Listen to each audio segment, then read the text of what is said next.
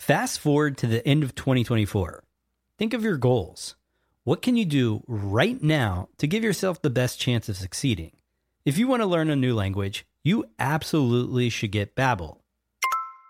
Be a better you in 2024 with Babbel, the science-backed language learning app that actually works. Don't pay hundreds of dollars for private tutors or waste hours on apps that don't really help you speak the language. Babbel's quick 10-minute lessons are handcrafted by over 200 language experts to help you start speaking a new language in as little as 3 weeks. I absolutely love Babbel because their courses help me learn real-life conversational skills. It's so easy to learn how to order food, ask for directions, speak to the locals without having to consult language apps. Babbel has over 16 million subscriptions sold. Plus, all of Babbel's 14 award-winning language courses are backed by their 20-day money-back guarantee. Here's a special limited-time offer for our listeners. Right now, get up to 60% off your Babbel subscription, but only for our listeners at babbel.com/SPP. Get up to 60% off at babbel.com/SPP. That's spelled BABBEL.com/SPP. Rules and restrictions may apply. Another day is here, and you're ready for it. What to wear? Check. Breakfast, lunch, and dinner? Check. Planning for what's next and how to save for it? That's where Bank of America can help. For your financial to-dos, Bank of America has experts ready to help get you closer to your goals. Get started at one of our local financial centers or 24/7 in our mobile banking app. Find a location near you at bankofamerica.com/talktous. What would you like the power to do? Mobile banking requires downloading the app and is only available for select devices. Message and data rates may apply. Bank of America N.A., member FDIC. The podcast where we talk to smart people, but not necessarily done by smart people. That is an awesome question. This one goes down probably on one of my top 5. Hey, I like nutrition. I like to eat food. This is the coolest thing ever. We're going to do this forever. I wish I paid more attention in that class. You know, I'm going to be honest, I don't understand that. As a man, I don't get it. Welcome to smartpeoplepodcast.com. Hello and welcome to Smart People Podcast, conversations that satisfy your curious mind. Chris Stemp here, and we've got a good one for you. In fact, John and I both thought that this is one of our best episodes in a long time, and no thanks to me. Honestly, it's all our guest this week, and his ability to really take these topics that we're talking about, this content, distill it into what matters and provide value. And so I'm just getting straight into it.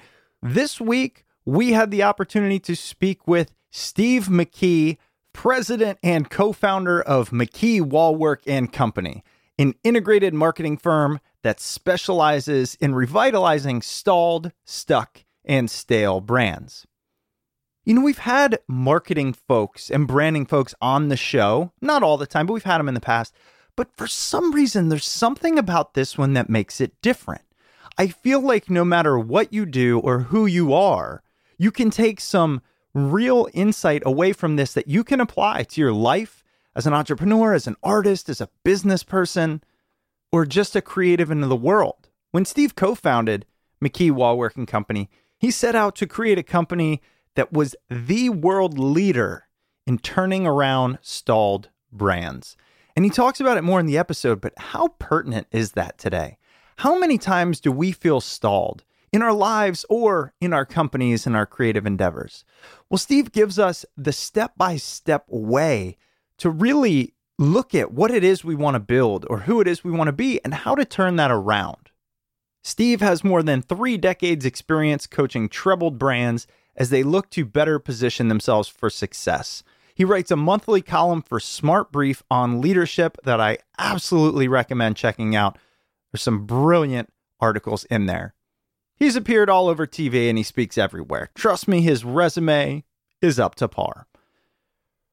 You'll hear about 2 books that Steve wrote, although he doesn't really promote them in this episode. It's just you can tell the books are a deeper dive into what we talk about. And those books are Power Branding, Leveraging the Success of the World's Best Brands, as well as his other book, When Growth Stalls, How It Happens, Why You're Stuck, and What to Do About It. If you feel as passionate about this episode and this topic as we do, reach out to us. smartpeoplepodcast@gmail.com. Let us know what you think. You can find us on the interwebs at smartpeoplepodcast.com. Don't forget to use that Amazon link for your Christmas shopping, smartpeoplepodcast.com/Amazon. Let's get on with it. Here it is, Steve McKee on branding, growth, getting unstuck, and much more. Enjoy.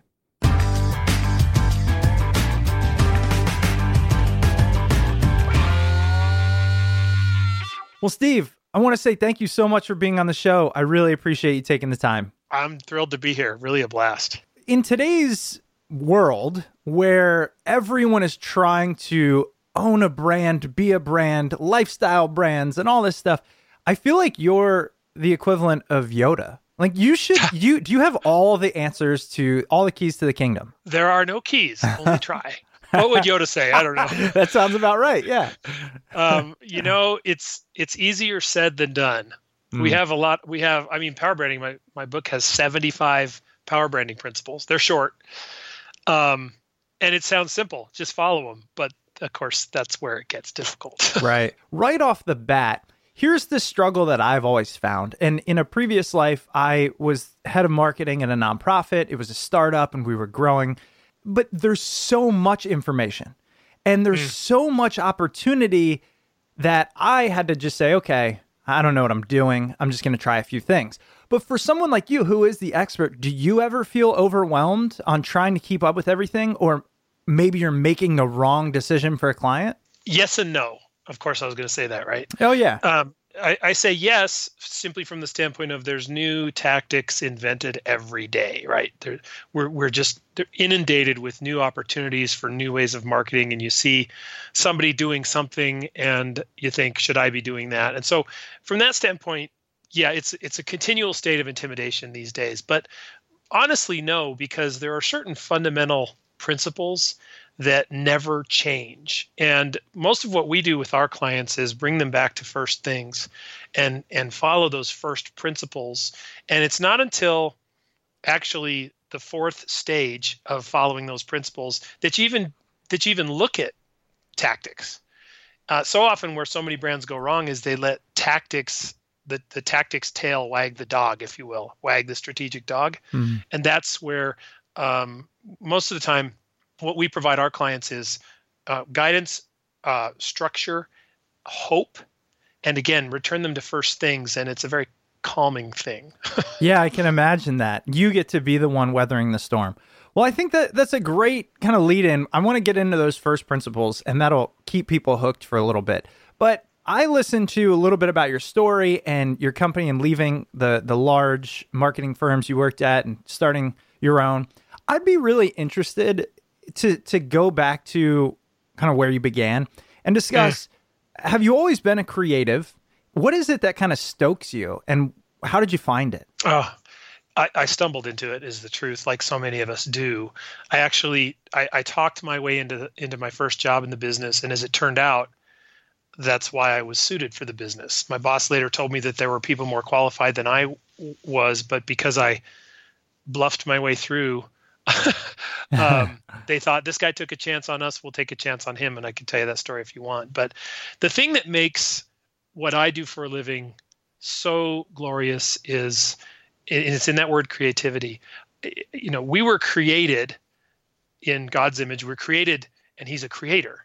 So we are created to be creative. And that's why I believe that whenever we create, whether we're making a pie or an ad campaign or building a company or you name it, there's this sense of satisfaction, you know, when you create something, a real sense of deep-seated satisfaction. And what's so awesome about my job is I get that almost every day, because sometimes we'll create really big, sweeping brand platforms. That doesn't happen every day, but every day there's something. There's a even, you know, if you want to look at it this way, a memo to write or an article to pen, or even a meeting to run. I don't want to get silly with it, but if you do something well, if you create something, it's very satisfying. And I just love that about my job. Do you ever find it difficult to continue creating? I mean, knowing every day your goal is to go to bed and have put something new somehow, somewhere into the world. I know I've done similar things, and if your mindset's not right, sometimes I feel like it's a burden more than a gift. Well, that's absolutely true. We learned that the hard way when, the early history of our company, we stalled and really struggled with that. And one of the things I discovered was when you're discouraged, it's very hard to be creative. Mm-hmm. It's also hard to be creative when you're under pressure, intense pressure, and that's true. But to your question of do I ever tire of it? No, not at all. It's the joy. It's if you've ever faced the pressure of having to come up with an ad or a headline in 2 hours, that's pretty intense. Mm-hmm. But there are methods you can use to do that. And if you're good at it, you do the best you can with what you got.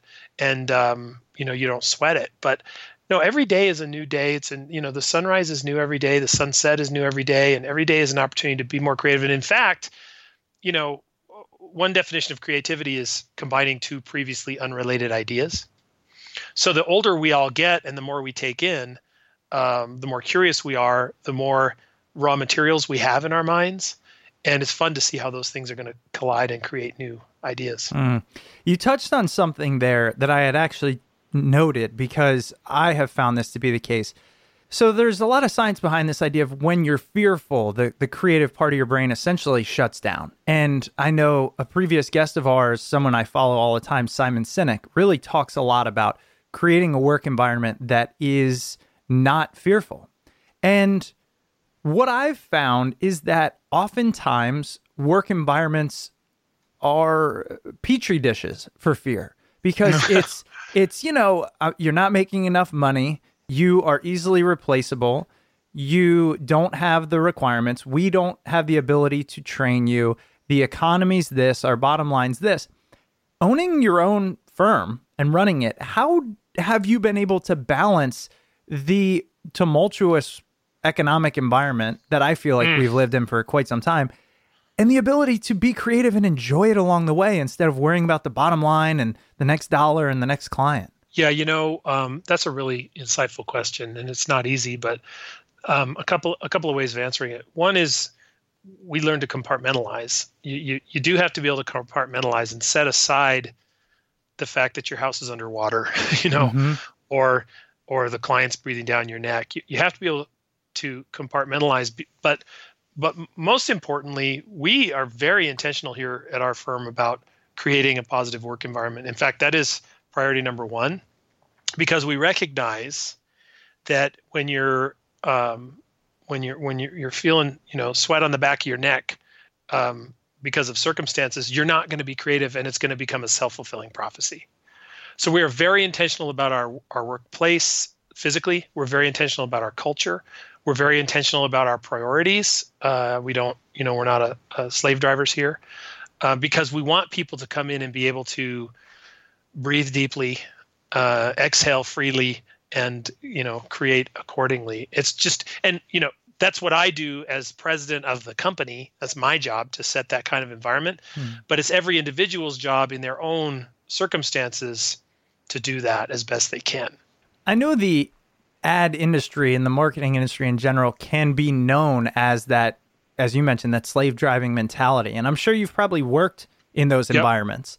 What have you put in place at your company that you feel works, or what have you seen others do that you feel works to really foster the creative environment? It's you really have to set it from the get-go. We're an anomaly in our business because we put families first, and that goes for everybody.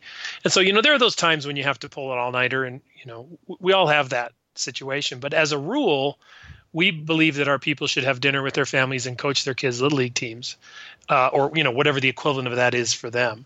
And that, in order to be able to do that, our profit margins have to be set up accordingly, which means our pricing has to be set up accordingly, which means our business model has to be set up accordingly. So it really is intentional. And I'm not saying it's perfect, and I'm not saying it's easy, but we have, you've heard the old saw, fast, fast, cheap, and good, pick any two. Yeah. We actually say pick one. And we're good. We're not fast and we're not cheap, but we're good. And that's what we've decided. They're all, any one of those positionings is legitimate, but we've decided that we're not going to be fast and we're not going to be cheap, but we're going to be good. And when it's time for that, come to us. And that gives us the room to be slow Right. and to invest those resources and creativity. Sounds like a nice place to work. Well, actually, on that note, there was something else I wanted to ask. When you're bringing somebody into your firm and when you're hiring them, what do you look for in an employee? Among the other than the obvious things we look for, and I can answer this quickly because we talk about it a lot, we look for light behind the eyes. That's the way we put it. And what that means is it's related to curiosity. We want people who are curious about life, and it doesn't matter whether it's sports or the arts or, you name it. In fact, you talk about diversity. We want diversity in our people. We want people who are into the arts and people who are into sports and people who are into politics and people who are into everything, because that's where the real value is. But the most important thing is that somebody is self-motivated, self-curious, and they have what we call light behind their eyes, which is that sparkle or that ability the desire to engage in a conversation and a discussion. And so very often in our initial interviews with people, we won't talk about the business at all. We just talk about life and what they're interested in. Because if you're reasonably intelligent and you can write a coherent paragraph, you're probably going to have a certain set of skills. But what we need here is people who want to invent, and so you have to have that curiosity. It's a prerequisite. One of the difficulties I have found is that creatives get the shaft. I mean, here's the thing. Here's the best way to put it, right? Out of everyone I know that's highly creative and they wanted to make that their career, many have, and that's great, but it's not as straightforward. It's a lot more difficult, and there's a lot less stability than if you just go be an accountant, right? Right. So what do you recommend to the creative who wants to make it their life, feels that same joy you do, but realizes the struggles and difficulties behind it? We get paid less than our clients do in general.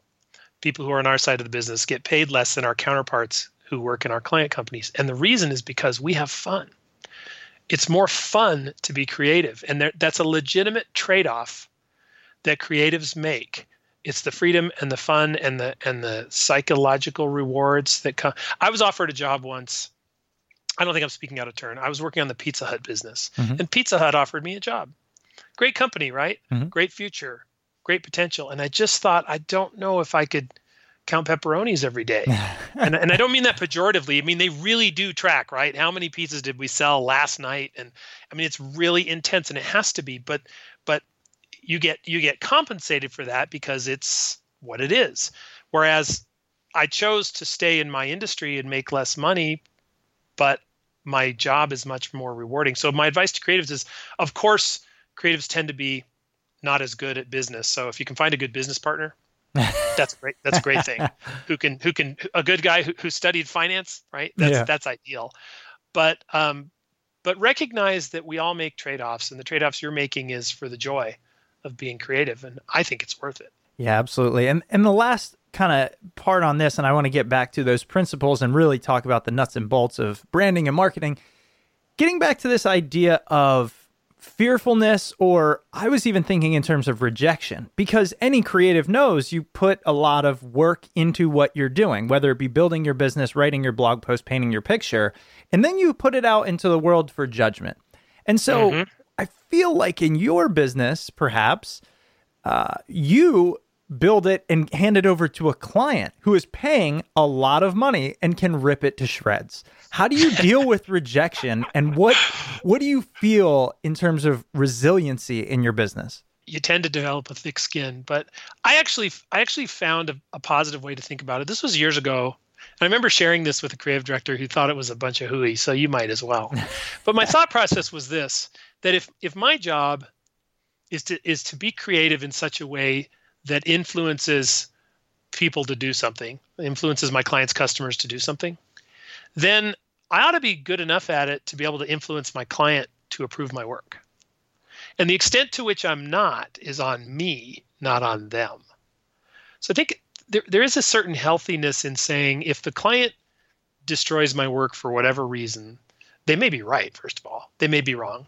But instead of blaming them and getting frustrated and angry and cynical, I can say, what could I have done differently? What can I learn from this so that next time I'm much more successful? And I've actually followed that sort of personal policy for the last couple of decades, and most of the time it gets approved because I've learned many tips, tools, tactics, psychology, reading of people's body language. I've learned a lot about that and how to prepare. And it's on us to develop work that really makes sense. But I think that's a healthier way of looking at it, because if otherwise you could just get battered and bloodied and retire. Yeah. All artists face this. And how many famous artists died broke? Right. And now they're geniuses, right? But that's no fun. Try to avoid that. No, it's not. It's not fun. So you want to find the happy. Fortunately, my kind of creativity, the business we're in, is a business. And so there is that sort of natural thought process of, if I can't sell my art, then I'm in the wrong business. Mm-hmm. Well, actually, I'm glad you said that. I want to talk about the business. Tell me about your firm, and tell me in your words, with that sparkle that you mentioned that I know you have, what is it that you do? Great. My company is called McKee Wallworking Company. We're 20 years old. We were born an advertising agency. And the reason I say that is because these days, what's an ad agency? Right. But that was our heritage. What we do is we help companies and we've developed a shorthand for this. We help companies that are stalled, stuck, or stale to come back to life. And we do that through the marketing mindset, if not through the marketing department. We distinguish between what we call big M marketing and little m marketing. Little m marketing is the marketing department or the marketing plan. Big M marketing is the marketing worldview, the marketing philosophy in which everything fits. And so whether that's refashioning your brand for the marketplace, whether that's re-examining your product positioning, whether it's developing a whole new distribution mechanism, the 4 Ps of marketing, if your listeners are familiar with that, we open the door to everything and we pull it apart and we put it back together and we give brands new life. And that's what's so rewarding. Sometimes that's a pretty short journey for us to be able to do that. And sometimes it's a near-death experience. They're both very rewarding. Yeah, I can imagine. But when I think about this, and I have a big bias behind this idea of marketing. And I'll tell you, one of the people who helped me work through it is Seth Godin. We had him on the show. He kind of said and told me this idea of people want to be sold the dream. And I have a quote from him. He talks about, why do people buy a $1,000 bottle of wine? Does it taste that much better than the $100 bottle of wine? No, of course not. But the experience. And so that started changing the way I thought about it, because prior to, I always thought marketing was about manipulation. Or at least that's your goal, right? How do I reach somebody and then convince them of whatever I'm trying to tell them? So how do you look at that aspect of marketing? Yeah, let me make it easier for you. First of all, the word that I've landed on that I feel most comfortable with is influence.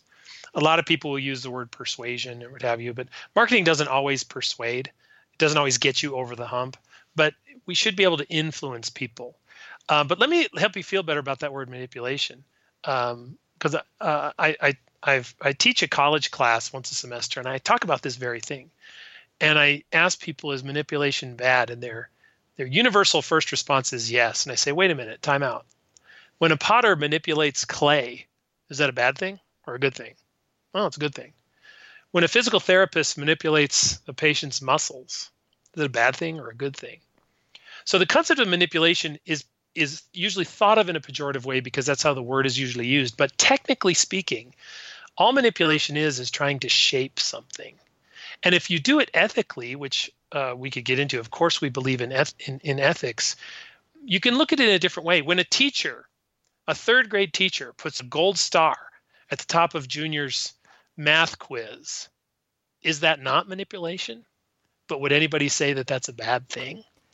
You know what I'm saying? I do, but one of the things that I'm curious about then is this is the brand assuming that the way they're manipulating people is for the better as opposed to for the business. Well, yes and no, but the two meet. The two are ultimately the same track, and I'll explain why. Okay, great. Because one, any brand or business that steps outside the bounds of ethics is not going to be your brand or business for very long, especially these days when everybody's a publisher in the age of online reviews and social media. But two, profit, capitalism, if you want to look at it that way, profit is the measure of how well you're meeting the needs of people in the marketplace. And so there's a natural series of market pressures that lead companies to not overpromise, not underpromise, that lead companies to position themselves in the best possible light within reason. A good example is when, I don't know if you're married, you go out on, you get married. Let's take the example of going on a job interview. Okay. Mm-hmm. When you go on a job interview, you're not going to roll out of bed and walk into the interview. You're going to comb your hair and brush your teeth and put on your best suit. Well, is that really you? Well, yeah, it's really you. Is that really you 24 hours a day, 7 days a week? No. But there's sort of an understanding, and the same thing would go for a first date. Same thing is true in marketing and advertising. Companies put on their best suits and comb their hair and brush their teeth when they go out to the world. And people understand that. And I even make the point that I think advertising is a lot less dangerous than journalism. Actually, advertising is less dangerous than education, because the joke in our business is, what's the difference between an advertiser and a journalist? And it is that the advertiser is at least honest about the fact that he's trying to manipulate you. And so, but there's truth to that, because as a consumer, when you see an ad on television, on the internet, wherever else, it's an ad, and you can figuratively put up your defenses and filter it through that context. Mm-hmm. When you see a news story, or when you're a ninth grader in history class, that filter isn't up. That's why it's dangerous, because the person on the other end of that filter, if they have bad intent, can manipulate you in such a way that it's not good. And so this whole concept of manipulation is not limited to the world of advertising and marketing. It's all around us in the world of human interrelationships, and we have to be careful all the way around. And that's why I'm very comfortable with what we do for a living, because people see us coming. We don't say anything that isn't true, and we always try to act in the best interest of the consumer, because that is the best interest of the company. And now a quick word from this week's sponsor. Support for today's show comes from Health IQ. Health IQ believes that the best way to improve the health of the world is to celebrate the health conscious through social and financial rewards. So, they use science and data to secure lower rates on life insurance for health conscious people, including runners, cyclists, strength trainers, vegans, and more. 56% of Health IQ customers save between 4 and 33% on their life insurance.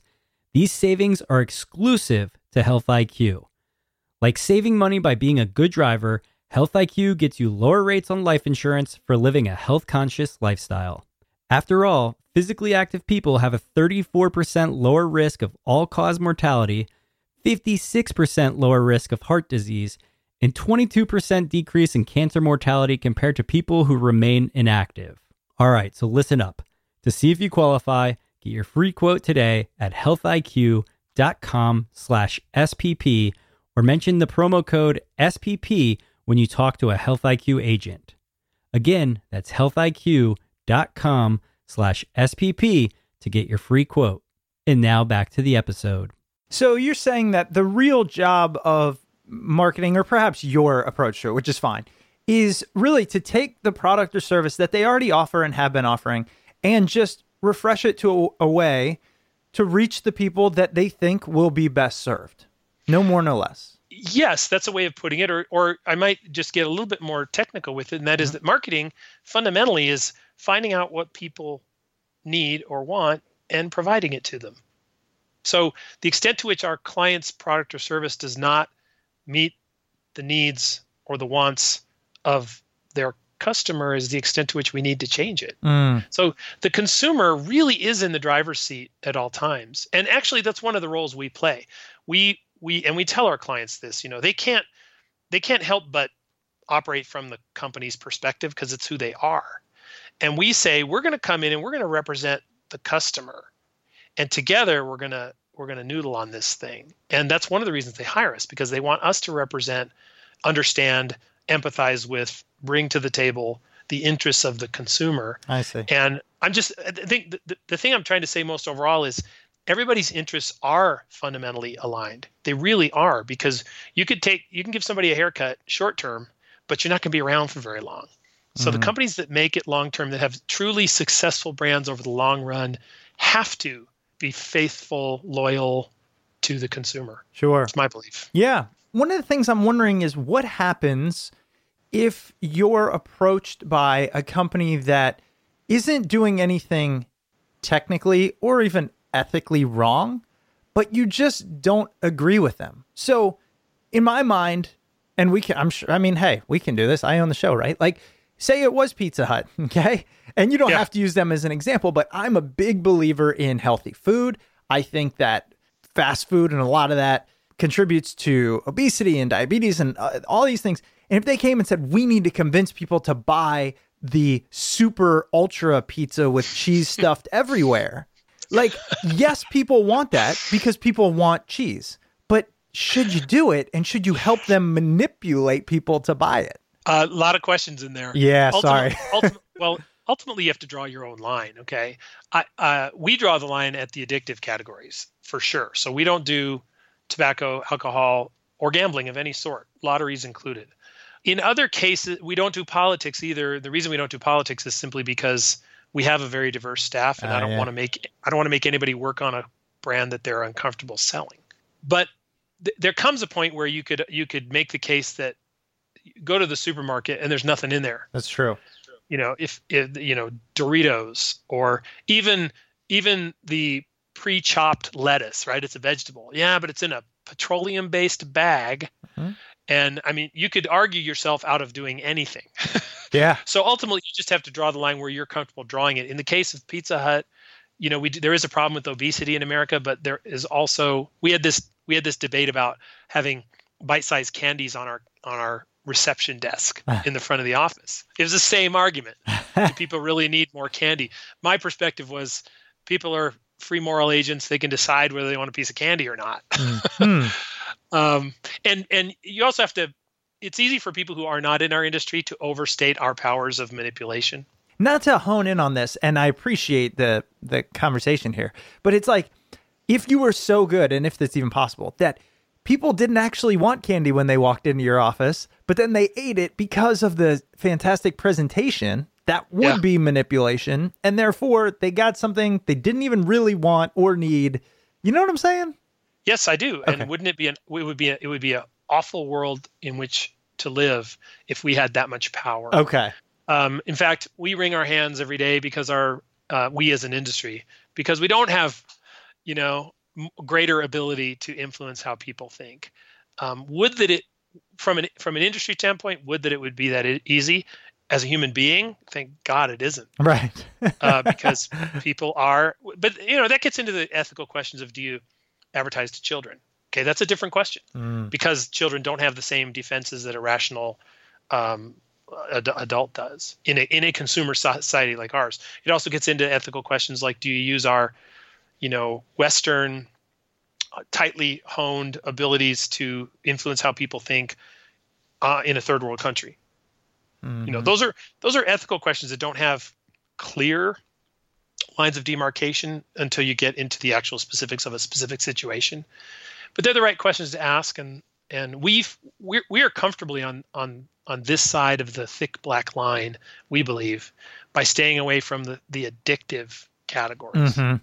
Here's what I'm wondering. If we could go back to those first principles, because a lot of people that listen to the show are creatives, right? Whether that be business creatives in terms of entrepreneurs or the painters and the photographers and the bloggers and everything that everyone can benefit from. What are these principles? Okay. They're going to sound very obvious, like everything does, but the critical aspect of the principles is you have to do them in the right order. So let me start with principle 4 and work backwards, because I think this will make sense. In the fourth phase of a power branding process, it's when you decide the how, where, and the when of how you're going to market. So in the case of an ad campaign, it's what do the ads say? Where do we place them? How much money do we spend? Are we on social media or not? All those myriad thousands of questions that are changing every day. That's what you do at the fourth phase of the process. And you can't, most of the time when companies stumble, it's because they're having arguments at that phase and they haven't gone through the top 3. So you don't worry about the how, where, and when until the end. The third phase is the what. And that is, okay, before we figure out how to go to market, what are we going to market with? What are we? Who are we? What are we? What is our positioning? How are we differentiated from the competition?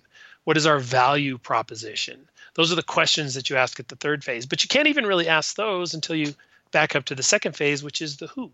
And that is, well, who are we trying to reach? We can't be all things to all people. In fact, the only category where I think you need more than 50% market share is politics, and that's on one day of the year. You have to get 51% market share. In most other categories, you can do just fine with 23 or 18 or 7 or 2% market share. Who are those people?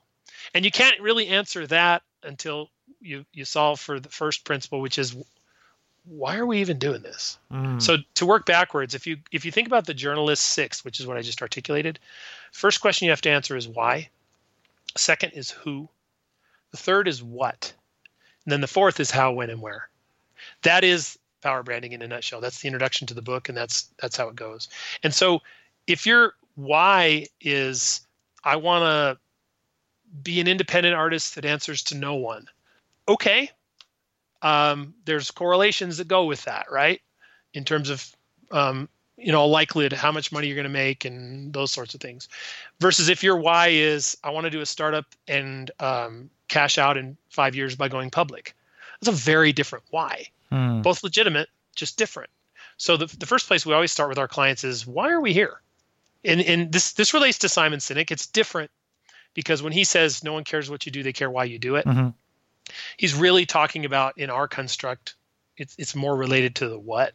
But it's all, we're approaching the elephant of truth from a different angle is all. Sure. That why are you, am I in business just to make money? No, of course not. I have my own why. You have your own why. It's really important to get settled on that before you move on, because based on your why, the question of who gets answered. So if my why is because I want to change the world by being president of the United States, then I got to find a way to get 51%. And that defines my who. But if my why is, I want to sell one painting a year, right, for $30,000, my who is going to be that half of 1% of art collectors, for example. And so there's a principle in the second phase, which is your who has to be as narrow as possible, but as broad as necessary. And as narrow as possible means because you really want to get to know them and understand them so that you can ring their bell. And as broad as necessary is driven entirely by what your why is. As broad as necessary for what? To accomplish my why. And that's why these things have to go in the proper order. What's your why? Who's your who? And then based on who your who is, okay, what's going to ring their bell? What is it that is going to get them to do a transaction with me, if whether that's voting for me or buying my product or service? And that there's a whole suite of principles into positioning and differentiation and relevance and those sorts of things. And when you get through those three phases, why am I doing this? Whose bell do I need to ring? What do I need to say or do to ring their bell? Then you go to the how, when, and where. And that's when you say, if I'm an artist that wants to sell one painting for $30,000 a year, well, I'm not going to go seek venture capital, I might seek a patron, but not venture capital. Whereas if I want to do a startup and exit in 5 years, then I might be justified in seeking venture. And all those executional questions get answered at that stage. The problem most companies have is they go to stage 4 instead of walking deliberately through the first 3. What I found most interesting about that is when you start with your why. You alluded to it being your why. Like, I'm an artist. I want to make a living not answering to anyone. Or I want to start a company to just put something into the world, whatever it is. And where I find that differs from some advice is people say, no, you have to start with what the customers want, right? No. And so tell us about that. Yeah, no, that's phase 2. Because what do the customers want? Well, who are the customers? Some customers wanted Hillary Clinton and some customers wanted Donald Trump. Those are pretty different customers.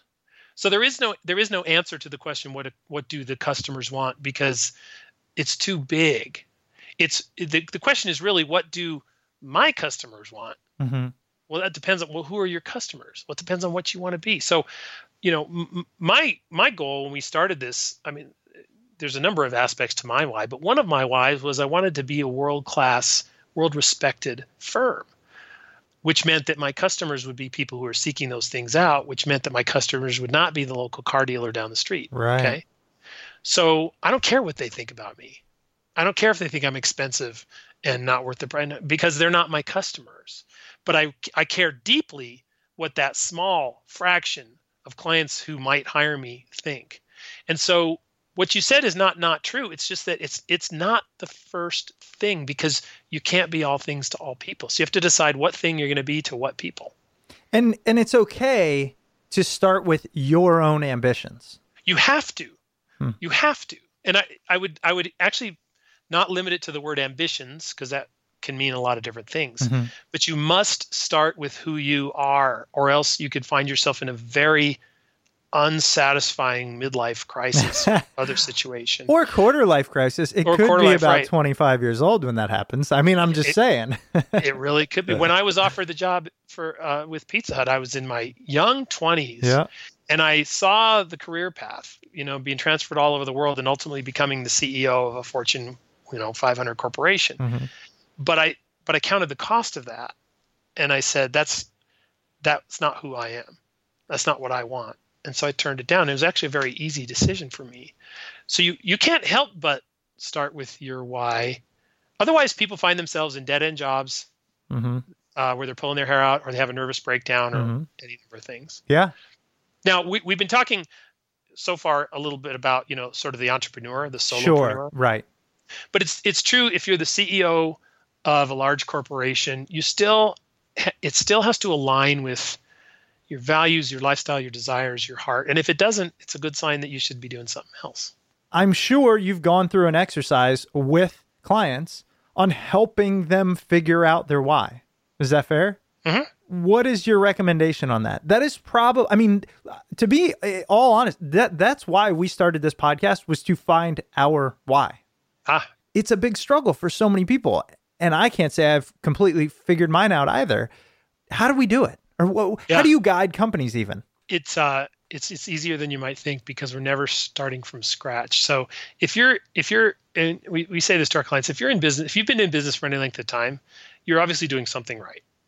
You might have lost your way, you might have stumbled or gotten stuck, but obviously you're doing something right. Most of the time, the benefit of what we do for our clients is help them rediscover their why, or hone their why, or turn it over and look at it in a new way. We were working with a company recently. It was an international tutoring franchise. Okay, so their why is somewhat straightforward. If you're a tutoring company, you kind of know what it is, right? It can't be too, but we help them unearth, and that's the word we used. We help them unearth the core essence of the why, and it injected, like a volcano, it injected the company with enthusiasm and excitement and new passion. But it was their why all along. We just brought in, as objective third-party outsiders who do this for a living, we know how to turn the rocks over. We know where to get you to look, and we know how to discover it. And I don't know if there's ever been a time where we've discovered what amounts to a company's why that caused them to take a 108 or a 90-degree turn. It's usually they take a 5-degree turn or a 10-degree turn, or maybe a 20-degree turn, or maybe they're doing a 20-degree return. But most of the time it's there. And I think that's probably true with individuals as well. It's like when you go see a shrink.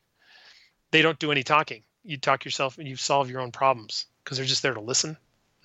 We've been called marketing shrinks before. Okay, Steve, you took the words, actually, the next question out of my mouth, because I'm a certified coach. We do a lot in terms of psychology and coaching, and I love that field. And what you were describing to me, I'm thinking, Steve, you're a coach. That's what you are. You're a business coach that allows them to uncover their thing. But I think you probably then go, okay, now that this is your thing, here's how we make it come to life, right? Yes, exactly. Okay. And that's what a good coach would do, right? Is, okay, you want to achieve a gold medal in this sport in the Olympics, here's what we need to do to get there. So I think I cut you off, but was there anything else on that kind of uncovering your why, or helping others uncover their why there? No, other than the fact that it's usually already there. And you just have to have the people asking the right questions. in the right context with the right ability to look up before you look down, as we like to say, which is get your nose out of the book, get your face out of the computer, out of the day-to-day, and stare at the clouds. Give people room to do that. And we have, over the course of 20 years, we've developed a magnificent way of helping our client companies do just that. Sure. Let's talk about, I know in power branding, which a lot of this whole conversation is kind of based in, but you tell a number of stories and strategies used by everything from small, but also really large companies that I think are applicable. And I'm wondering if you feel there are any that stick out to you as really a gold standard of a strategy or a process a company walked through that is beneficial to others perhaps listening to the show. Yeah, there's sort of this overarching gigantic fact that many companies are oblivious to or ignore, and that is that people do not make rational decisions. We call it the fallacy of rationality. What the fallacy of rationality says is that if you present the right information to people in the right logical argumentative form, much like a lawyer would do in a courtroom, they will come to the right conclusion and they will buy your product and service. Sorry, not how it works. It's not even how it works in a courtroom, right? If the glove don't fit, you must acquit. That's right. It's not how it works in a courtroom. We are a combination of rational and non-rational elements and aspects as human beings. And in fact, we know so little, scientists, we know so little, we human beings, about how we really work. But science is beginning to discover that so many of our decisions are made at the non-rational, call it subconscious or gut level. And those are not invalid. They're actually, in many ways, more valid. Scientists are suggesting that our gut level is really things we know in our subconscious that our conscious hasn't processed yet, but they're nevertheless true. And the best marketers and advertisers recognize that. And let me give you a very simple, straightforward example that everybody will understand. If McDonald's, and they were one of the first, McDonald's and Coca-Cola, and this is all around the 1960s, 1970s Mad Men era when the creative revolution came to be. They were one of the first to realize this. If McDonald's went out and said that we have the best French fries in the world, some people would agree with that, and some people would disagree with that. It's a statement of fact that's provable or disprovable. In this case, pretty much by your own taste buds. They probably could have done a survey, and said that 63% of people think we have the best French fries in the world. Okay, whatever, fine. They didn't do that. Instead, they showed a wonderful scene of a father and a son sitting in a McDonald's, having a moment over a box of French fries, and they said nothing. They connected with us at the emotional subconscious level, so much to the point where they've done it for so long that when I had children and I had my son and we went to his soccer game, after his soccer game, we went to McDonald's because that's what fathers and sons are supposed to do. Yeah. I don't even like McDonald's. Yeah. And Coca-Cola did the same thing with the Hilltop advertiser. And if your listeners are too young, they should Google it. Coca-Cola Hilltop. I'd like to teach the world to sing. It was during the hippie generation, the Vietnam War, where there was a bunch of strife in the world like there is today. It's appealing to people through the window, not through the door. And the window is their emotions. The window is their feelings, because that's where we make all of our decisions.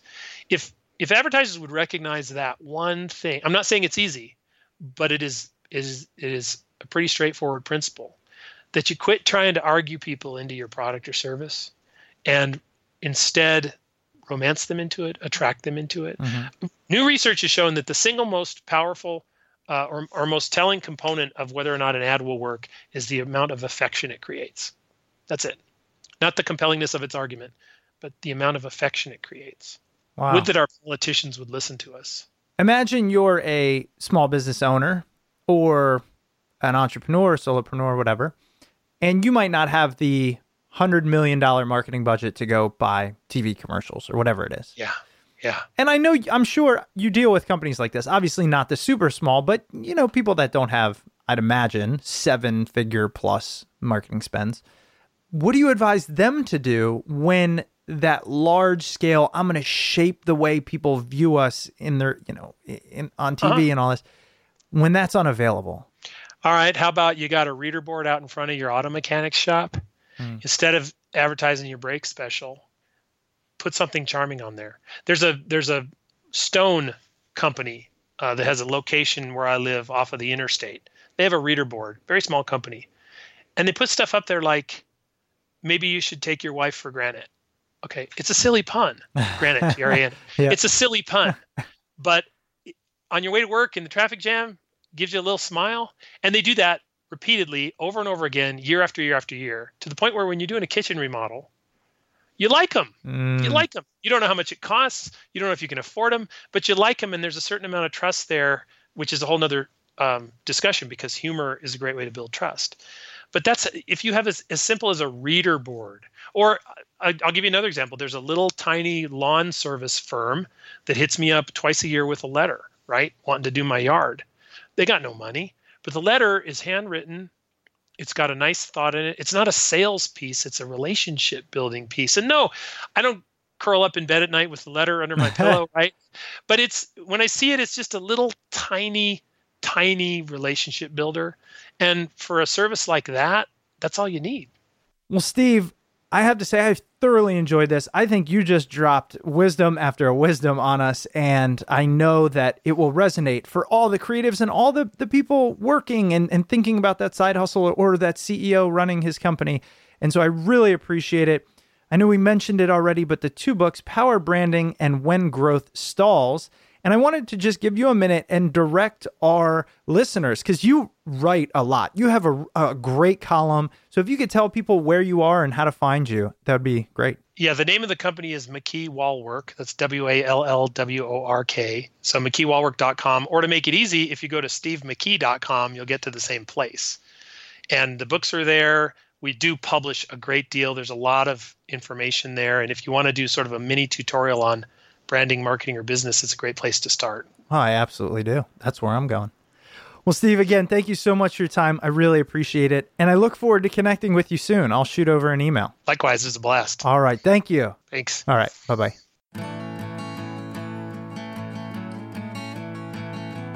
Welcome back. I hope you enjoyed that interview with Steve McKee. Steve's book, Power Branding, Leveraging the Success of the World's Best Brands, can be found at your local bookstore and on Amazon. And as always, if you decide to purchase the book through Amazon, please make sure to do so through the Smart People Podcast Amazon link located at smartpeoplepodcast.com/Amazon. All purchases you make using the link come at no extra cost to you, and it greatly helps out the show. If you'd like other free and easy ways to support the show, please head over to iTunes or Apple Podcasts and leave a rating and review. If you'd like to reach out to the show, you can email us at smartpeoplepodcast@gmail.com or message us on Twitter at smartpeoplepod. All right, that's it for us this week. Thank you so much for listening. Please subscribe if you haven't already. Head over to smartpeoplepodcast.com. You can sign up for the newsletter over there. We've got some great interviews coming up, and we will see you all next episode.